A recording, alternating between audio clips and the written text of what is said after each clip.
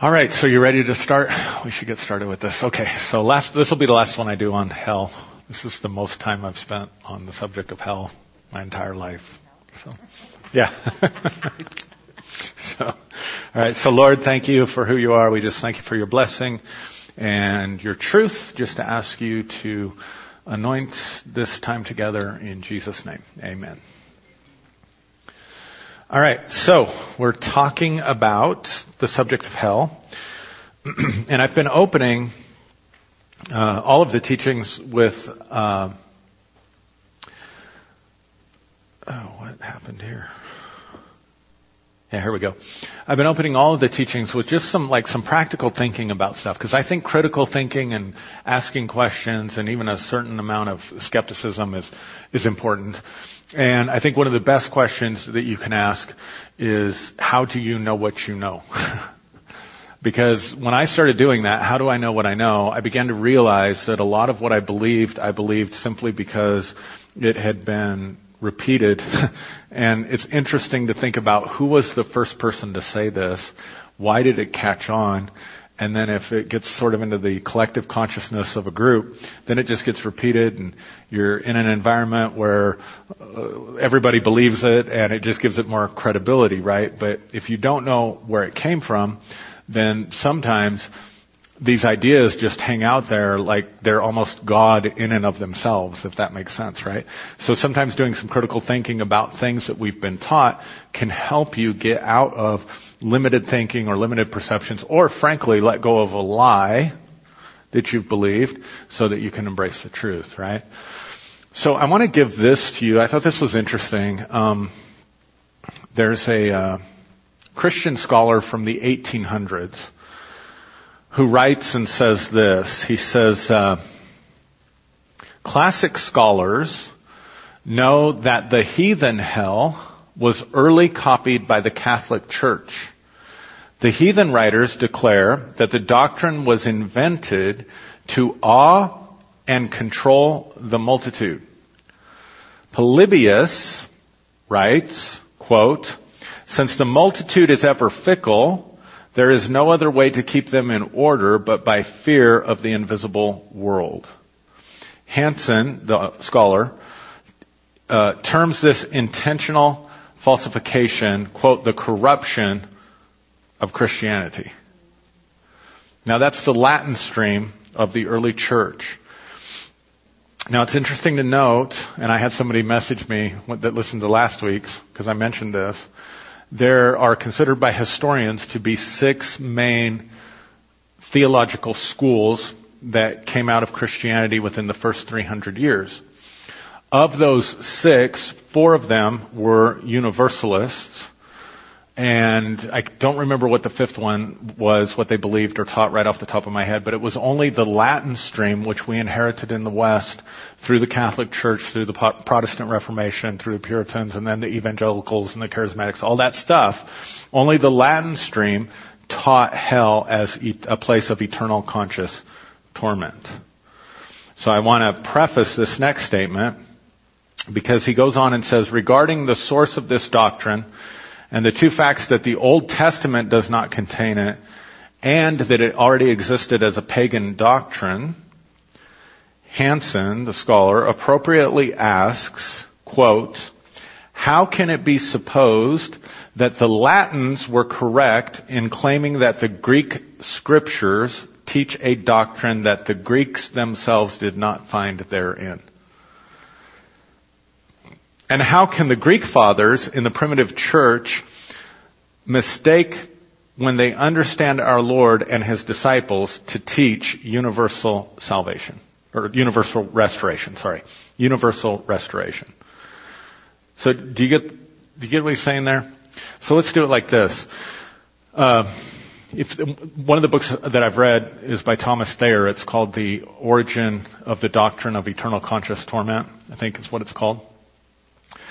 And he says that of the church fathers, really, and this was a Latin church father named Tertullian, he's the first one to begin to talk about this place of torment and elaborate on it. And he really has this kind of heart, Tertullian does, where he's like thinking about his enemies that are coming against him. He mentions some of them even by name and talks about how much glee and joy he's going to have being up in heaven and watching them in the torments of hell, right? But if you look at the early creeds of the church, if you look at the Nicene Creed, if you look at the Apostles' Creed, if you look at any of the councils of the early church, hell as a place of torment or any idea of torment in the afterlife is left completely out of the creeds. So in other words, when they established the creed at the Council of Nicaea, they said this is what a Christian believes. If you believe these things, you're a Christian. If you don't believe these things, you're not. So we believe in God the Father, maker of heaven and earth, right? Jesus Christ, his only Son, our Lord, the Holy Spirit, all that stuff. But there's no mention at all of having to believe in hell or having to believe in eternal conscious torment. So we can establish that wasn't a cardinal teaching or a main teaching or even considered to be heretical, which way you believed one way or the other, whether you were a universalist or you believed in restoration or you believed that people would be annihilated at the end that didn't believe, or whether you believed in eternal conscious torment. It wasn't something that they were fighting over. You get it? So it wasn't until Augustine shows up on the scene that hell really becomes used and incorporated into the consciousness of the church in the West. The reason that's important is because Augustine did not speak or read Greek. So he used the Latin translation, and we know now what Augustine didn't know then, and I'll show you one tonight, that there were a lot of mistranslations between the Greek text and the Latin text. Got it? So some of his errors just come out of that. So what this guy is saying, what this scholar in the 1800s was saying, is that it's only the Latin stream that believes in hell as a place of eternal conscious torment, and they're using the Latin translations. But the Alexandrian stream, which is the Greek stream of the church, right, that read the actual language, don't have any such teaching anywhere in their books or doctrines or whatever. Make sense? So the point he's making is, how did the Greeks not have it when they're reading it in their own language? Does that make sense? So it wasn't part of the Old Testament teaching, part of the teaching of the Old Testament, and it wasn't in the original Greek manuscripts. Things got mistranslated, like we've been looking at. The word hell, there's 3 or 4 different words. What we look at, 3 different words in the New Testament that get translated as hell, and they're not even talking about the same thing. And then what's worse, there are places in our English Bibles where words are translated as hell in certain texts or passages, but then they're translated as the grave or something completely different in another passage. And if you translate it, we looked at this last week, if you translate it as hell all the way across the board, then you get some really interesting concepts like Jacob going to hell, or Job desiring to be in hell, or David longing to be in hell. We looked at that last week, right? Make sense? So, because we're working with translations of translations, right? And because they're not consistent always in translating every word the same every time it's used, then it lends itself a little bit to some confusion for us, right? Okay. Oh, I need my notes. So we're going to look at we did all the hell words. That's so funny tonight. We were talking and Elijah came across, I don't know how, on his little Pac-Man game or something that he's playing, or word game. He comes across the word ass. And so he's showing it to us and he's laughing. And so Julie says, well, that's another name for a donkey. And so Josiah just ran away with that. I don't even remember some of the things he said. But so he starts out, he says, so Dad, does that mean that if there's a hole in the donkey's leg, that you would call it a...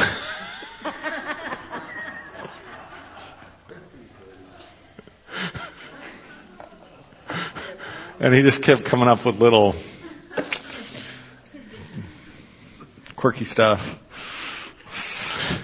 Had absolutely nothing to do with this message, and it won't be edited out. So let's look at some that talk about, that seem to indicate perhaps that eternal conscious torment, even though they don't use the word hell, that might seem to lend itself to teaching eternal conscious torment. So we want to do a fair overview of this stuff. So Matthew chapter 25, we have once again a parable where the Son of Man comes to judge the nations, starting in verse 31. And I don't want to read the whole parable because I got other stuff I want to get into tonight. But you know the story where he divides the sheep and the goats, right? Now, here's the interesting thing. He says he divides the nations as a shepherd divides the sheep and the goats. He doesn't say he divides the individuals. So this parable is already talking about national judgment, not individual judgment. Because remember, national judgment is a big theme, particularly in the prophets. They're always speaking of God's judgment on various different nations, even upon Israel, even upon Judah, right? And we've looked at that. So Jesus is speaking here a parable about the separating of the nations and national judgment, not individual judgment. So that's the first problem we have with the way that some of our friends have read and interpreted this, and the way that we probably have read and interpreted this before. Yes? So that's the first thing. So he gathers them and he says to the sheep, he says, when I was naked, you clothed me. When I was hungry, you fed me. When I was thirsty, you gave me something to drink. When I was in prison, you visited me. When I was sick, you came to me, right? And they're confused. They don't even know when they did that. They're like, Lord, when did that happen? And he says, anytime you did this to another human being, anytime you did this to one of the least of these, my brethren, you've done it unto me, right?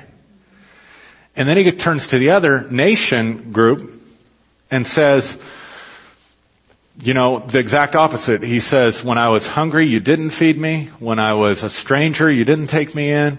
When I was naked, you didn't clothe me. When I was thirsty, you didn't give me something to drink. When I was in prison, you didn't come visit me. And he says, and they're like, when did we do this? He said, you didn't do this. You did. You didn't. So the sheep go into the kingdom prepared for them from the foundation of the world. And the goats go then, let's see how it says it here. And these, the goats, the ones who didn't show that kind of generosity and compassion, will go away into everlasting punishment, but the righteous into eternal life. So that seems to kind of just undo, like maybe we should have just done this one first, because that seems to undo some of what we've been saying the last 3 weeks, at least on face value, right? First thing, just to remind you, again, I want to stress this, right? There's no mention of the word hell in there, first of all. So we're already making a mistake because we've looked at all the words that are translated as hell. We make a mistake, I think, if we just project hell onto that verse. That's the first thing. The second thing is, again, this is a parable. So not to just keep repeating myself, but a parable is not a parable if it is not a story. If it actually happened, it's history. It's not parabolic, right? So it's a story that is intended to illustrate a moral or a spiritual truth. So it is not intended necessarily to teach metaphysics, to teach the nature of reality outside of this physical material world. It's not a philosophical statement. It's not trying to teach about the reality and the nature of things. It is a story that we looked at this last week that's designed in some instances to lead the reader to a truth, and in other instances to shock the reader or the listener into a truth. So have you ever watched something on TV or a movie or a play or any kind of read a story, a fictional story that just really impacted you at a deep level and your life changed? Like I can think of a number of, instances, different movies, whatever that I watched that spoke to me so profoundly that I lived differently after I watched the movie. Like the Matrix, for example. How many times back in the early 90s was I using the Matrix as a metaphor for spirituality and spiritual things, right? That movie impacted me deeply and changed my life. You get it? So it doesn't have to be literally true to have value and impact in your life, or even to be inspired, right? So we know a parable is not literally true. We know that it's teaching a moral and a spiritual principle. So again, what is the moral and spiritual principle that Jesus is really trying to get at? And it seems pretty plain and simple, right? Because again, I think he's dealing perhaps with a culture and a people who think they have it all right because they have all the doctrines right, or they have their I's dotted and their T's crossed, or they're from the right stock, they have the right genealogy, they're Jewish, whatever the case may be, right? And so we have all these things that kind of build up our, so to speak, our spiritual pedigree that makes us think, wow, we're really feasting at the table of God, right? So like the rich man, the parable of the rich man and Lazarus, he's talking to people who, using, I think, the spiritual metaphor of you think you're really sitting down at the table of the kingdom and eating, and you think these Gentiles over here and these people over here are just feasting on the crumbs. And then he reverses it and says, you got this guy burning in torment, and you got this guy in Abraham's bosom. That's a shock to the culture that Jesus is speaking to. Does that make sense? And so I think he's doing kind of the same thing here, because again, the way they're thinking about the nations is God's going to come and he's going to wipe out. I mean, there's lots of stuff in the Psalms about God coming and wiping out, the Gentile nations and his name being praised, because that was the context in which they understood their relationship with God at that time. Does that make sense? And so Jesus is challenging some of these things. And so I think what he's trying to say is, look, it's not about having a religious pedigree. It's not about how much you know. It's about what's happened that's transformed your heart. Because here's the thing. The people did not know they were doing the good works. So they weren't doing it from a motivation of self-preservation. See, okay, let's do it this way. Let's just back up. The answer to get out of hell, according to this, is not that you prayed the sinner's prayer. Has nothing to do with it. It used to bother me under the old model of salvation because, I was just neurotic as heck when I first came into stuff, and I wanted to make sure I got saved, and I wasn't sure I did it right because I didn't, I'd hear all these testimonies about people who prayed the prayer and their life was totally transformed, and I prayed the prayer because I really wanted God, and nothing happened. And I was living the same the next day as I was living the day before, right? And I get so frustrated. Like, how does a person get born again? And people, you ever get more discouraged when you hear a testimony than encouraged? Because people stand up and they testify about what their experience is, and you're thinking, dang, that's not my experience. People testify about their high level spiritual experiences or whatever, and you're like, I haven't felt the presence of God in months. Anybody else been there? I got healed, but you're sitting there thinking, well, how come I didn't get healed? Got it? So I would hear all these people, talk about how their lives were transformed. We go, of course, this is back in the day, because you guys know, like, Nicky Cruz and David Wilkerson and, all those guys came through the Assembly of God churches here, and I'd go hear their testimonies, going from gang violence and murdering and all this stuff to now they're preaching and their hearts are changed because they prayed this prayer, and I'm thinking,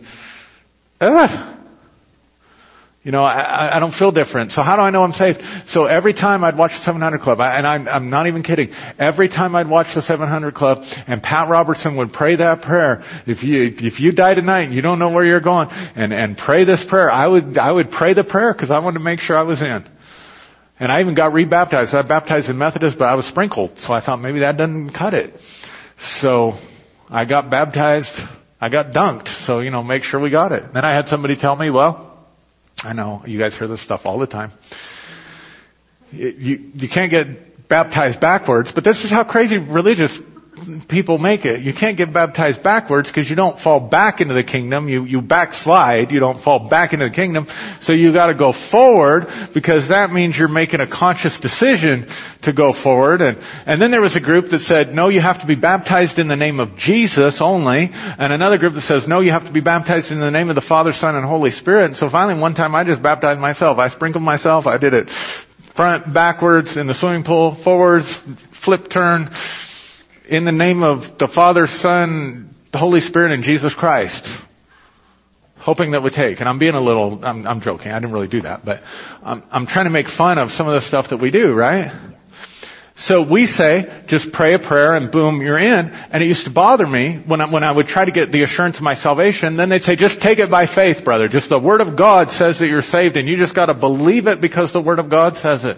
And that was good advice for me actually, because I had something to anchor my faith on and say, okay, I'm just going to believe it. I'm just going to believe it. That I'm saved because it says right here in Romans 10, 9 and 10, if you confess with your mouth the Lord Jesus and believe in your heart that God raised him from the dead, you shall be saved, right? So I would stand on that and then I'd come to this passage in Matthew and I think, dang, maybe not.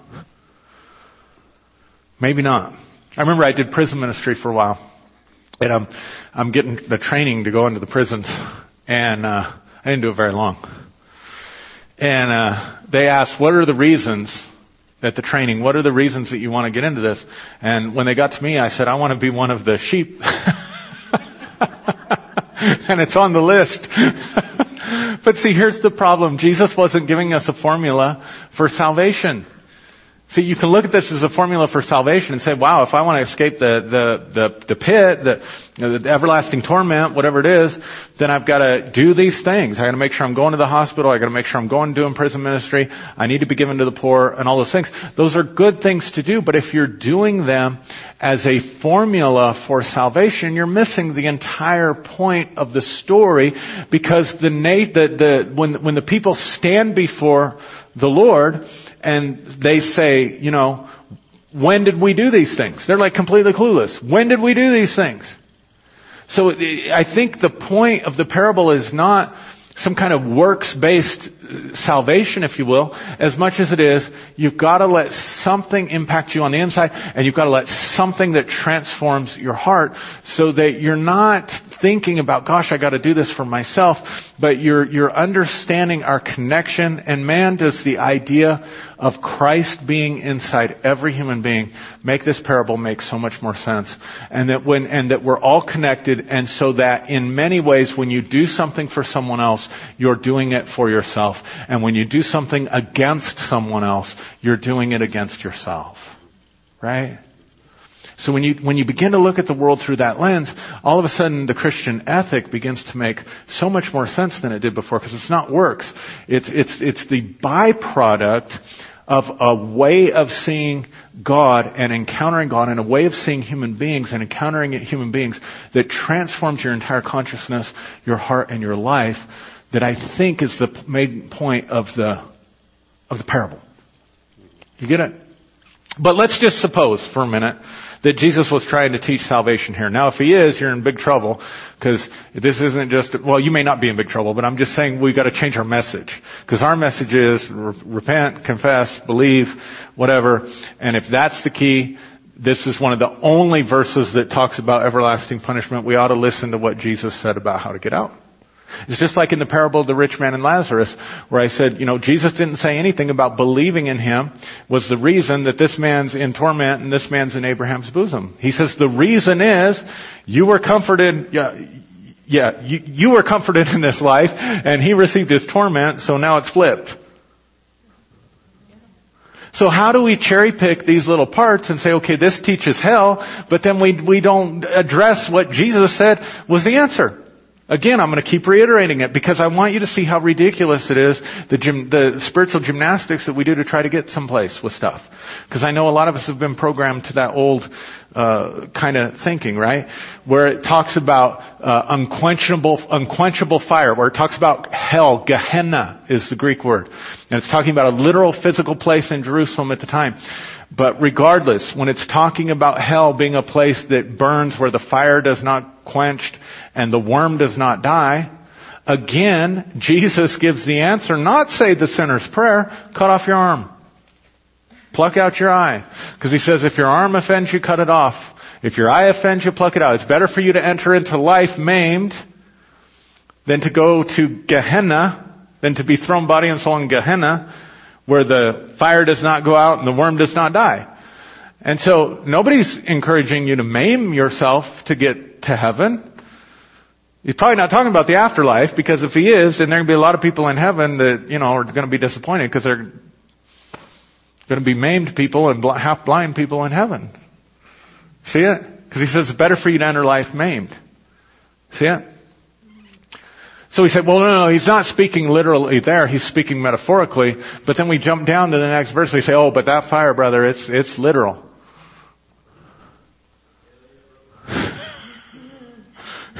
Right? It's funny, isn't it? All right, but let's look at these words. All right. So, we'll come back to this. So let's go to 1 Thessalonians. This is another one. 2 Thessalonians. This is another one. You guys doing all right? I know this isn't like, the most motivational stuff in the world, but where is Thessalonians? It's after popcorn, I know that. I don't even have time to explain that comment. Okay. So we'll start in verse 6. It says,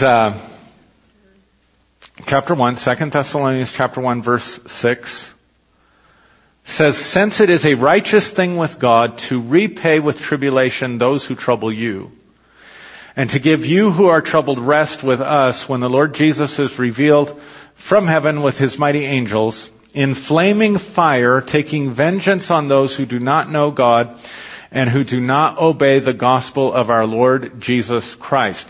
These shall be punished with everlasting destruction from the presence of the Lord and from the glory of his power, when he comes in that day to be glorified with his saints and to be admired among all those who believe, because of our testimony among you was received. That's pretty rough. Right? I mean, there it is right there. These shall be punished with everlasting destruction from the presence of the Lord and from the glory of his power. Those that do not believe or do not obey the gospel of our Lord Jesus Christ. Now, there it is.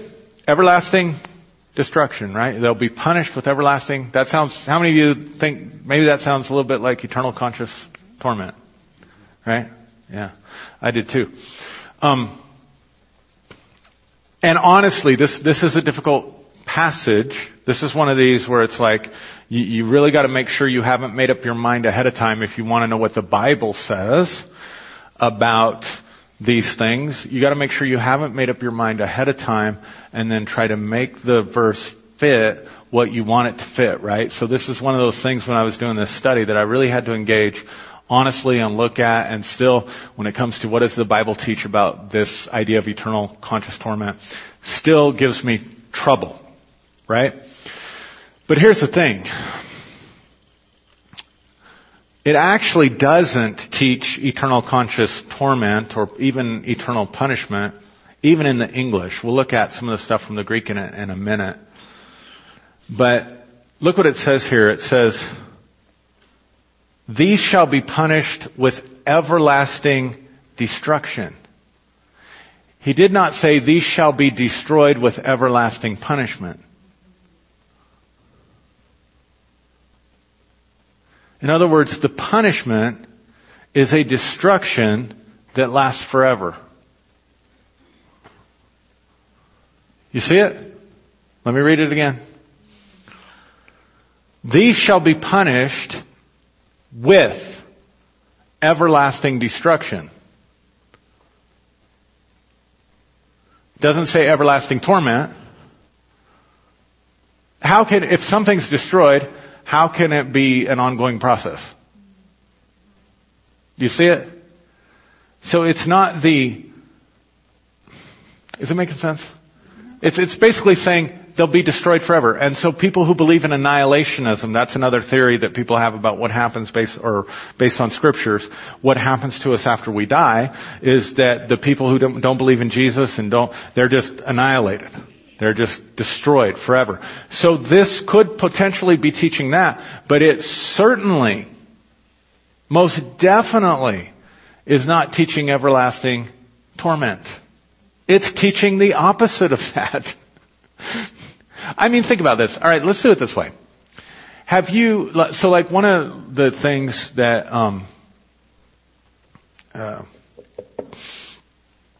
has been interesting for me, because I'm interested in human behavior and the psyche and that kind of stuff. And so one of the things, like you'll see on Netflix right now, they've got stuff about the mind of a serial killer and all that kind of stuff, right? And there's a good series on Netflix right now called Mindhunters that I read the book. The book was written by the FBI agents who developed the what do you call that? Psychological profiling department for the FBI. They didn't always do that. And so Criminal Minds, if you've seen that show, that's, these are the guys that developed that. So it's their autobiographies. And so they've taken that and they've turned it into like a 14, series. What do they call those episodes? A 14 episode series on Netflix called Mindhunters. And there are some really sick and twisted individuals out there that have done some really horrible stuff. And one of the worst things that, think about someone who takes someone against their will, right?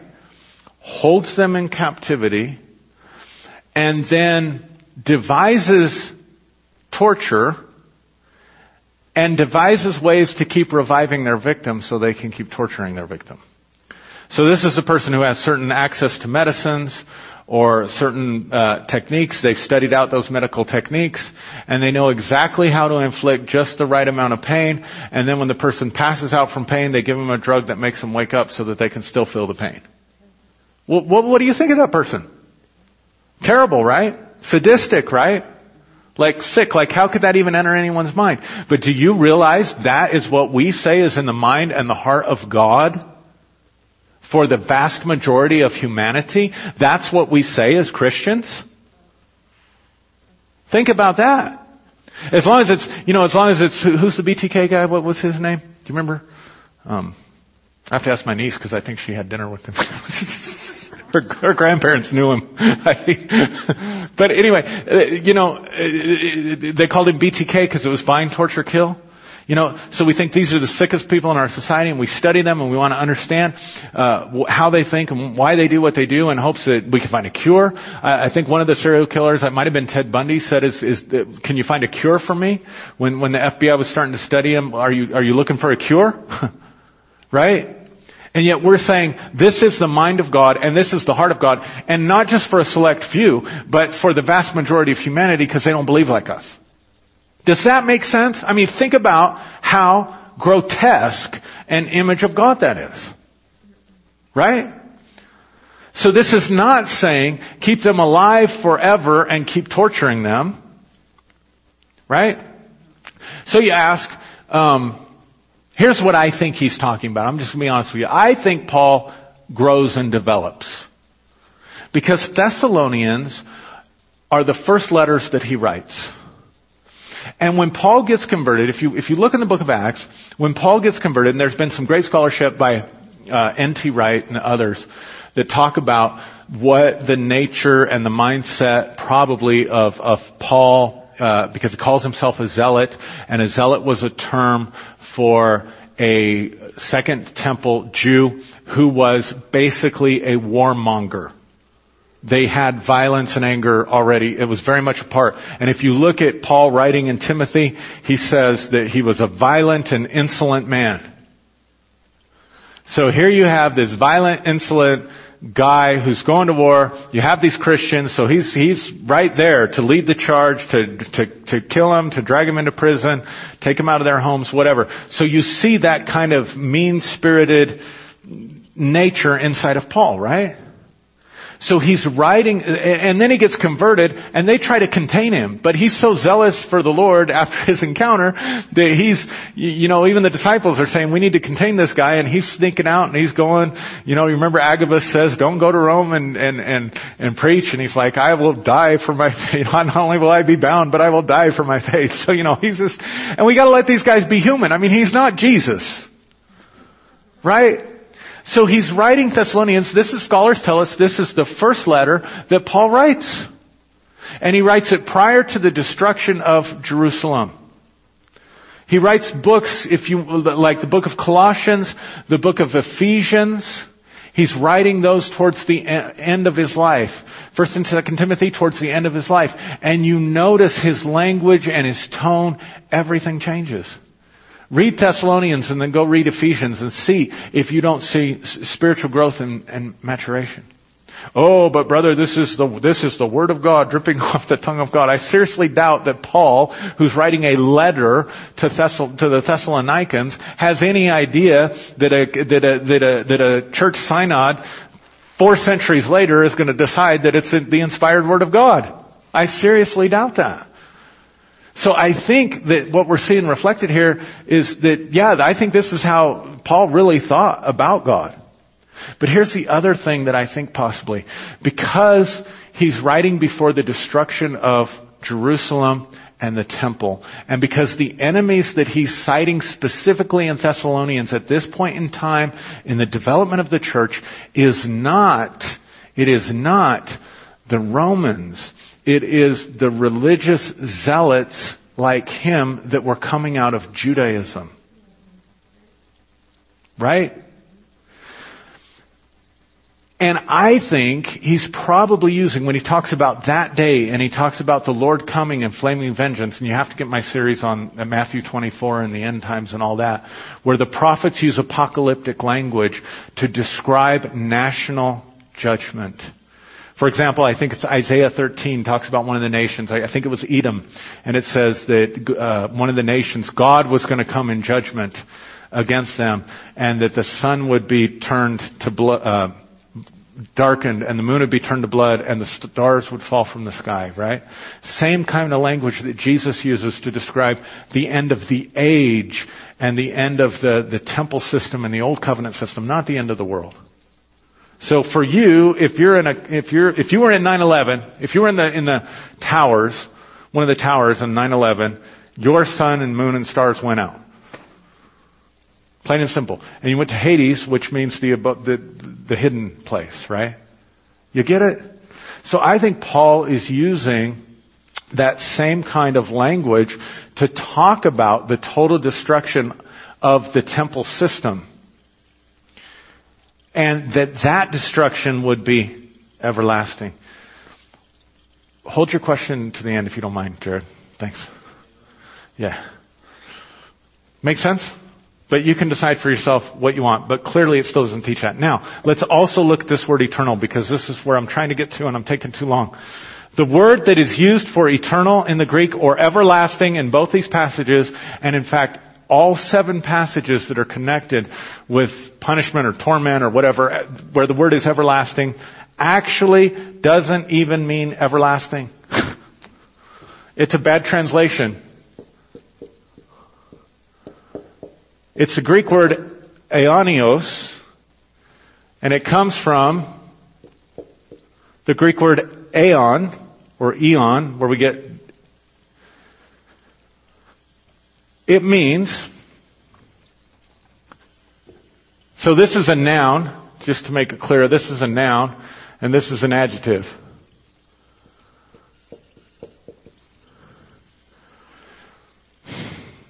This means an age or allotted period of time. It specifically means a time that has a beginning and a specific end. Isn't that interesting? Now you cannot make, when you have a noun that becomes an adjective, you can't make the adjective trump the meaning of the noun. Here's what I mean. hourly can never mean yearly. See, hour's the noun, right? So an hour is what? 60 minutes. So if we talk about something being hourly, then we're talking about specific broken down periods of hours. Right? So the meaning is found in the noun, not in the adjective. So you can't say, well, it just means everlasting because it's a different word. No, it comes from this, and it means a specific time period that is allotted, that is predetermined.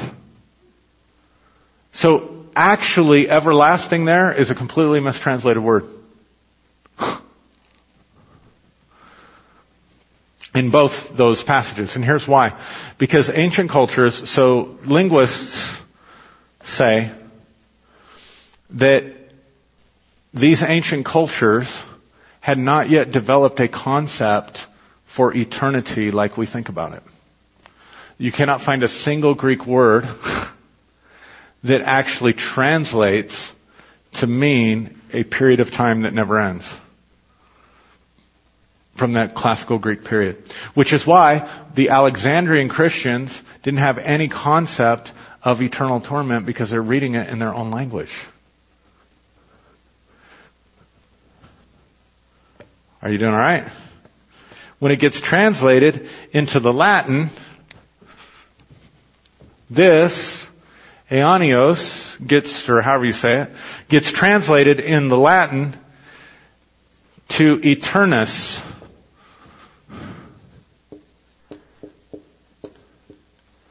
Eternus. What does that sound like?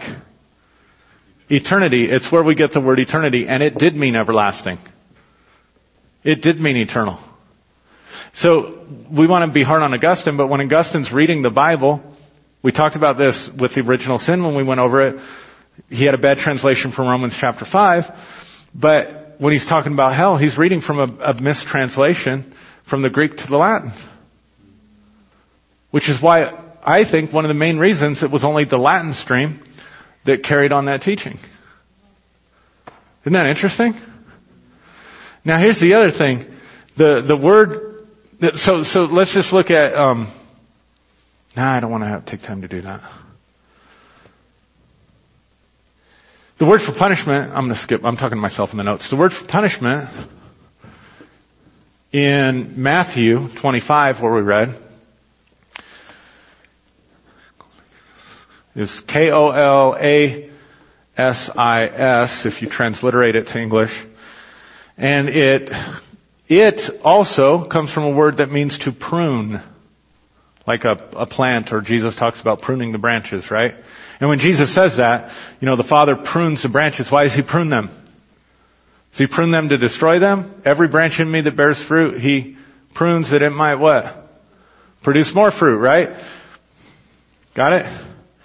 It means beneficial disciplinary correction.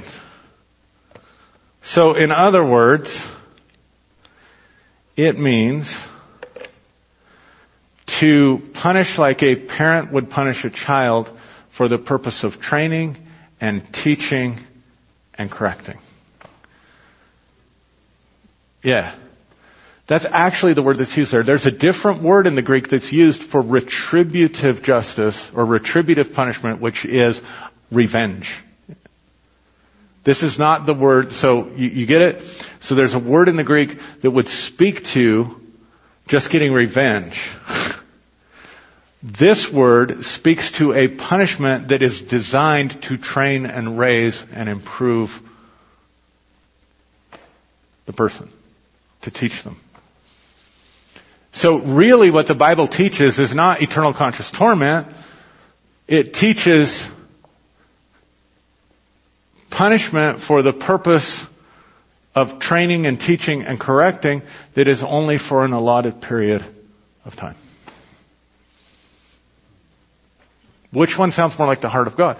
But see, that's why I can stand congruently and I can tell anybody, I can look in the camera, I can tell anybody, I do not believe in eternal conscious torment Partly because the Bible absolutely does not teach it. I am fully confident that there is nowhere in the Bible that it teaches eternal conscious torment. And according to some of the classical scholars, it was an idea that was made up by the Catholic Church in order to control the masses. We looked at that, right? I read those quotes at the beginning, right? All right. Let's look at this last one and we'll be done. We can do questions. The lake of fire. Revelation.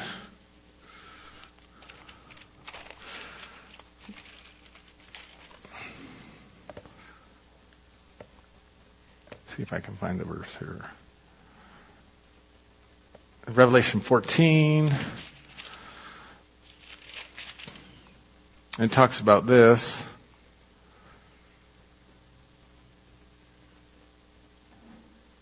Or not. I have the wrong reference. Here we go. Verse 10. And he himself shall also drink of the wine of the wrath of God, which is poured out full strength into the cup of his indignation. He shall be tormented with fire and brimstone in the presence of the holy angels and in the presence of the Lamb. And the smoke of their torment ascends forever and ever. And they have no rest day or night who worship the beast and his image and whoever receives the mark of his name. So there's one, right? Got it? Now first of all, that hell was separation from the presence of God. But this actually says he'll be tormented with fire and brimstone in the presence of the holy angels and in the presence of the Lamb. And the smoke of their torment will ascend forever and ever. Right? Pretty rough. And then of course we know at the end, without giving you the reference, it's at the end of the book, you know it, that death and Hades will be cast into the lake of fire. Right? And all those whose names are not found written in the Lamb's book of life will be cast into the lake of fire. Now it's interesting that Hades is thrown into the lake of fire. So one of your words for hell is, so death and hell are thrown into the lake of fire. So the lake of fire is not hell, or what we refer to as hell is not the lake of fire. Make sense? Am I going too fast for you? All right. The other thing I want you to notice, again I said this, but it's in the presence of. Now, let's break down these words, alright? So, they're cast into a lake of fire and brimstone where they will be tormented. So the word for fire in Revelation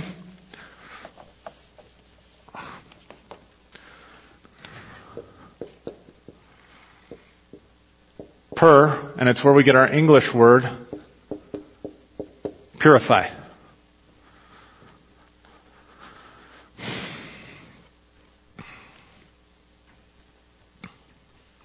Brimstone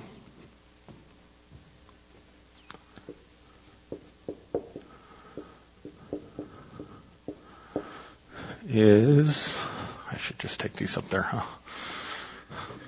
Gosh, I've done this for how many weeks now and I just figured out that would be a good idea instead of going back and forth. I'm giving my exercise that way though. Right. Theon. Everybody just say theon. Right? And then torment.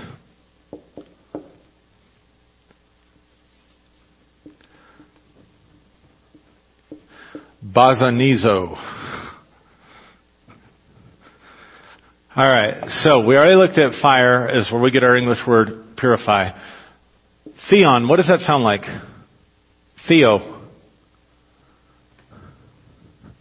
Yeah, actually the Greek word, one of them, theos, or theology, is the study of what?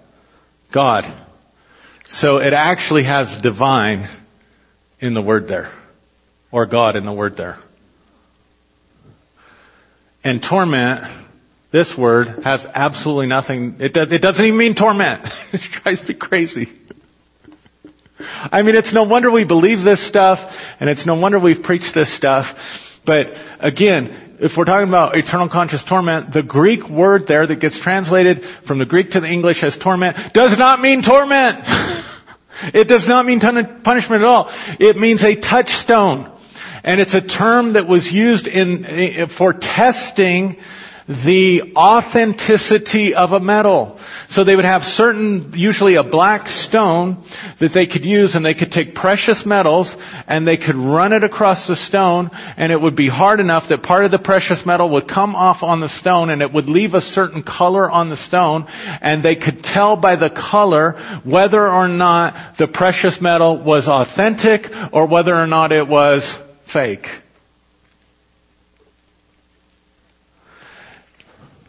So that's the first one. Theon, this does not mean brimstone. It actually literally translates to divine incense.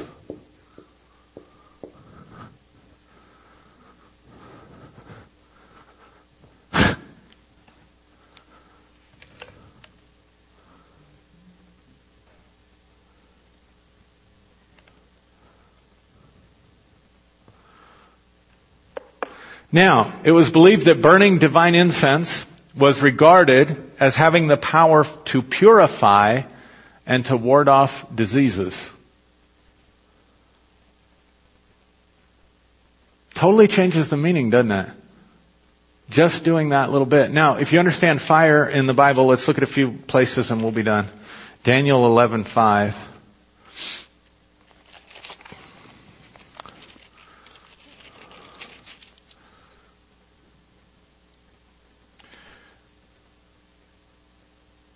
Daniel 11:35. I was like, wow, that's not the right verse. What was I thinking there? Daniel 11:35. And some of those of understanding shall fall to refine them, to purify them, and to make them white until the time of the end, because it is still for an appointed time. The reason I'm bringing this out, to refine them and to purify them, the word for purify there actually means to burn with fire. It gets translated purify into the English, but the original word means to burn with fire. So watch how it reads.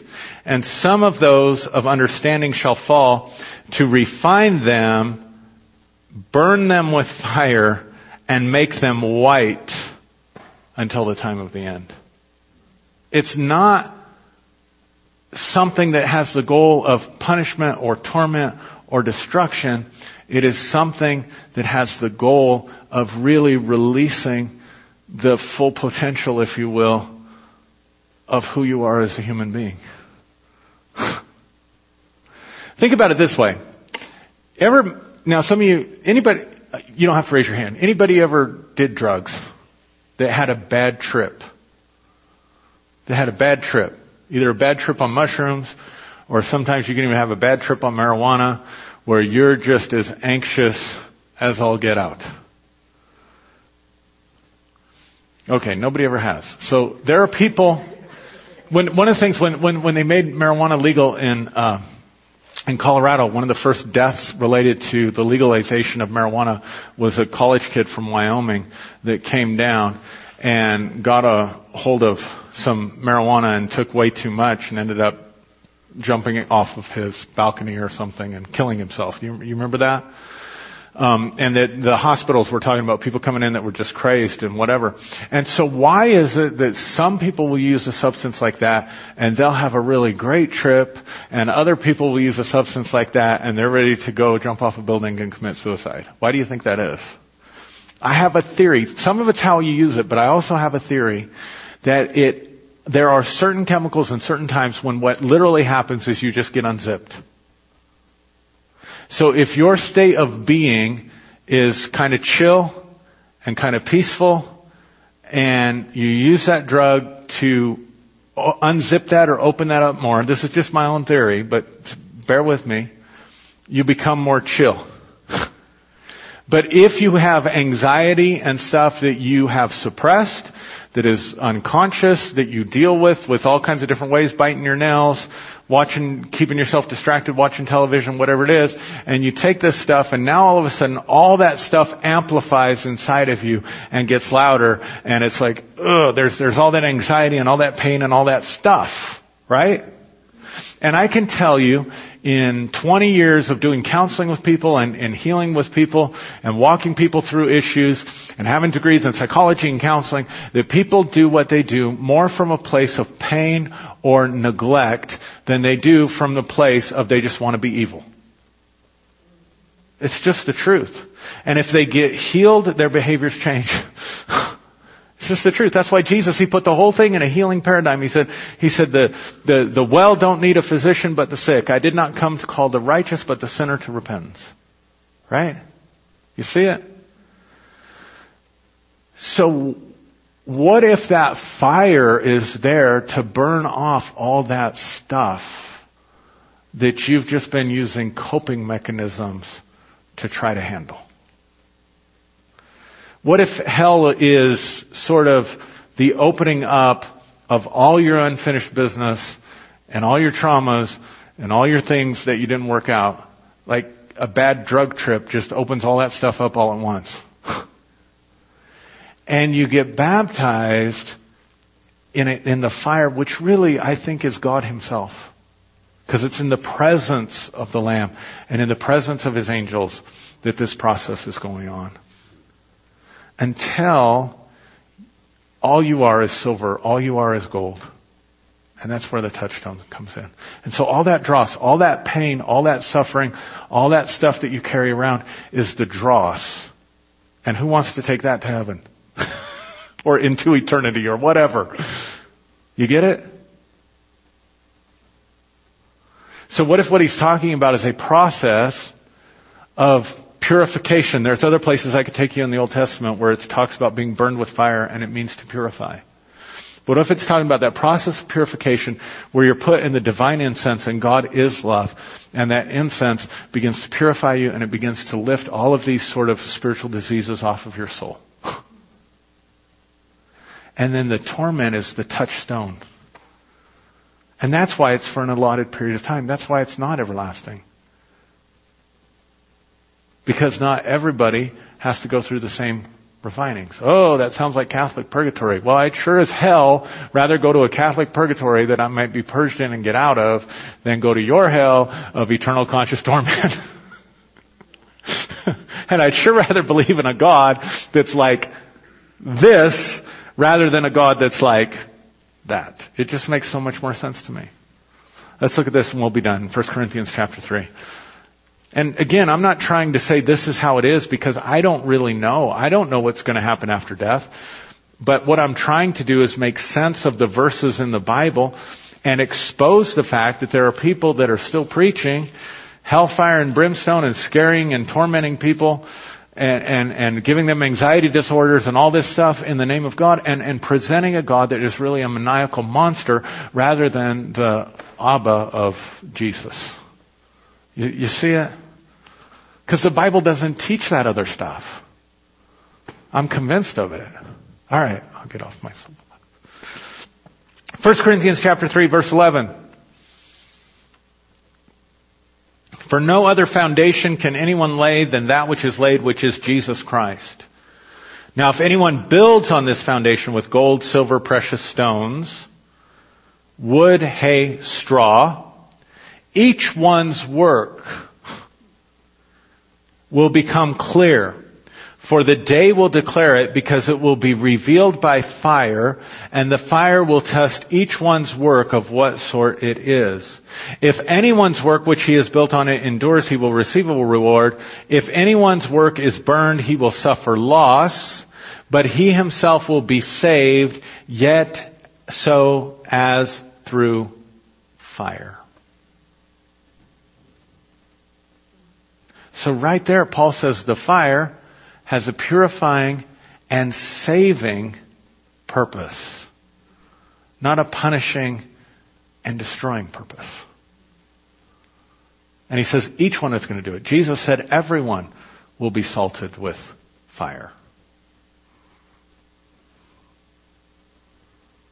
How can you believe in a God who tells you to love your enemies, to bless those that curse you, to do good to those that despitefully use you, to overcome evil with good, to not repay insult for insult, but to overcome evil with good, who says don't get into this retributive justice where you're paying back all the time, but instead bless those that curse you, do good to them. And then Paul goes on and says in Romans 13, and in doing so you will heap coals of fire upon their head. And how can we think that God expects us to be like that and calls that being imitators of Him? But then, man, once this life is over, if you didn't get access to the right information, He's worse than the BTK, because He's going to keep you alive for all eternity. Just keep reviving you so He can just keep torturing you more. I mean, really?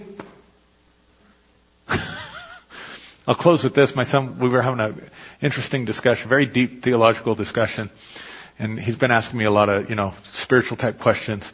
And he asked about people going to hell. He said, do people go to hell, Daddy? And I said, well, son, I think hell is, where a lot of people are living right now because of the way they choose to live their lives. I think hell is what a lot of people experience right now because of the way they choose to live their lives.